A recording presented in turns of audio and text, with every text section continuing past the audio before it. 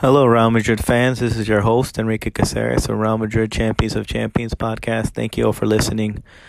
Where do I begin? Real Madrid win against Las Palmas. I just saw 2-0. Where a game that we had a lot of chances.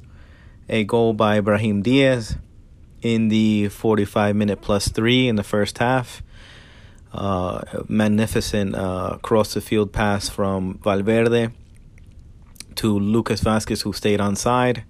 Was able to cut in from the right side with his preferred right foot. And Vázquez, instead of looking for Joselu, he found Brahim Diaz running on. And Brahim Diaz, with patience and with his right foot, which is not his favorite foot, was able to pass it in and drill it into the goal after many, many chances that we missed in the first half. It was a one-sided game. And so, but they go into half-times with the lead 1-0 better. And then in the 54th minute, Joselu gets the header goal from across from Rodrigo from the left side. And Joselu, after missing quite a few chances in the first half with Brahim Diaz and others, Rodrigo, they were able to. Joselu was able to break that seal and get the goal. Magnificent from him, great goal. Missed a lot of chances though. But to give you some analysis of the game, it was pretty one-sided. Important factors. We were able to give some other players some game time. Nacho, Mendy, Tchouameni was able to get on at home. Camavinga played in I think his best position on the left midfield. Brahim Diaz started, and Joselu. From the 3-1 loss to Atletico Madrid, which was over on the weekend, and playing today. Was quick turnaround, quick to get that loss out of the way and focus on Las Palmas, who was a bit of an easier lineup, easier game because they play very front foot football. They don't sit back and they give you a lot of chances. But it was a one-sided game. If you want to look at the stats of the game, we had a lot of possession. We didn't have that much possession, but we did. Our expected goals was north 1.80, 21 shots, 4 big chances, 7 corners. So essentially, I think we really attempted on goal, and we really had chances to win this game easily and far, and by a larger margin. But we didn't. And if we're expecting Joselu to be Karim Benzema, it's not happening because he can't. He's not that kind of player. And he won't be.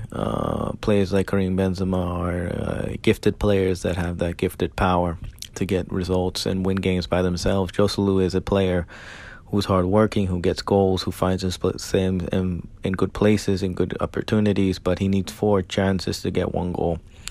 And that's what we walked into this year with that kind of... but the key plus was Vinicius Jr. coming back,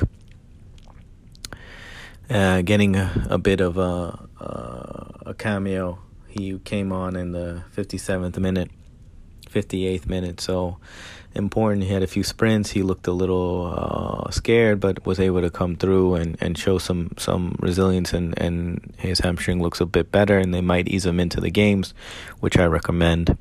But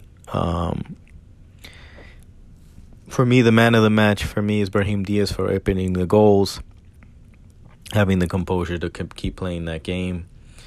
Another important player, I'll say, is Joselu for getting the goal as well. So the 2 goal scorers for me is the first man of the match is Brahim Diaz for opening goal, and Joselu for the second goal. So extremely, extremely well. Losing David Alaba was big, but Vázquez came in crucial, and Nacho came in well, who's always reliable to be able to sit in the back line and cover any spaces. But Real Madrid were a struggling team with opportunities, a team that had plenty of opportunities. So the scary part is that they weren't taking advantage of their opportunities, but at least they were making an opportunity. That's the word. There's no worry about if they're not. the worrisome part and the one that would scare you if they're not creating anything, but they were and they're missing it. Why we won this game? Just more talented than the other team, better than the other team. The other team showed where they really sit at the table. They really sit in the bottom final third. So, I mean, they want to play, but they're always going to run into big issues when you have big players on the team on the other side. It was a pretty one-sided game, like I said, but Real Madrid were better. Real Madrid were convincing. Real Madrid was trying to score, trying to outscore, and the crowd was with them at that moment. And I think Brahim Diaz, for scoring so crucially before the first half, was a breath of relief, and I think that's what. And then getting the goal so early too, the second one was so important. But big time players stepped up. Rodrigo, we've leaned too much on Rodrigo. I think he's such a young player; he needs more time. Vinny coming back is key. But Valverde and Tchouaméni and Camavinga playing in midfield was key for us as well, creating opportunities, winning the ball back, possession. Brahim Diaz, I have to admire him. He stepped into the shoes of Jude Bellingham, really, really good, played really well. I like him. I think he's going to get more game time throughout the season. Important player. I like the way he plays. And he's going to find himself in more opportunities to score, and I think it's valuable that he got off the score sheet here at home against Las Palmas.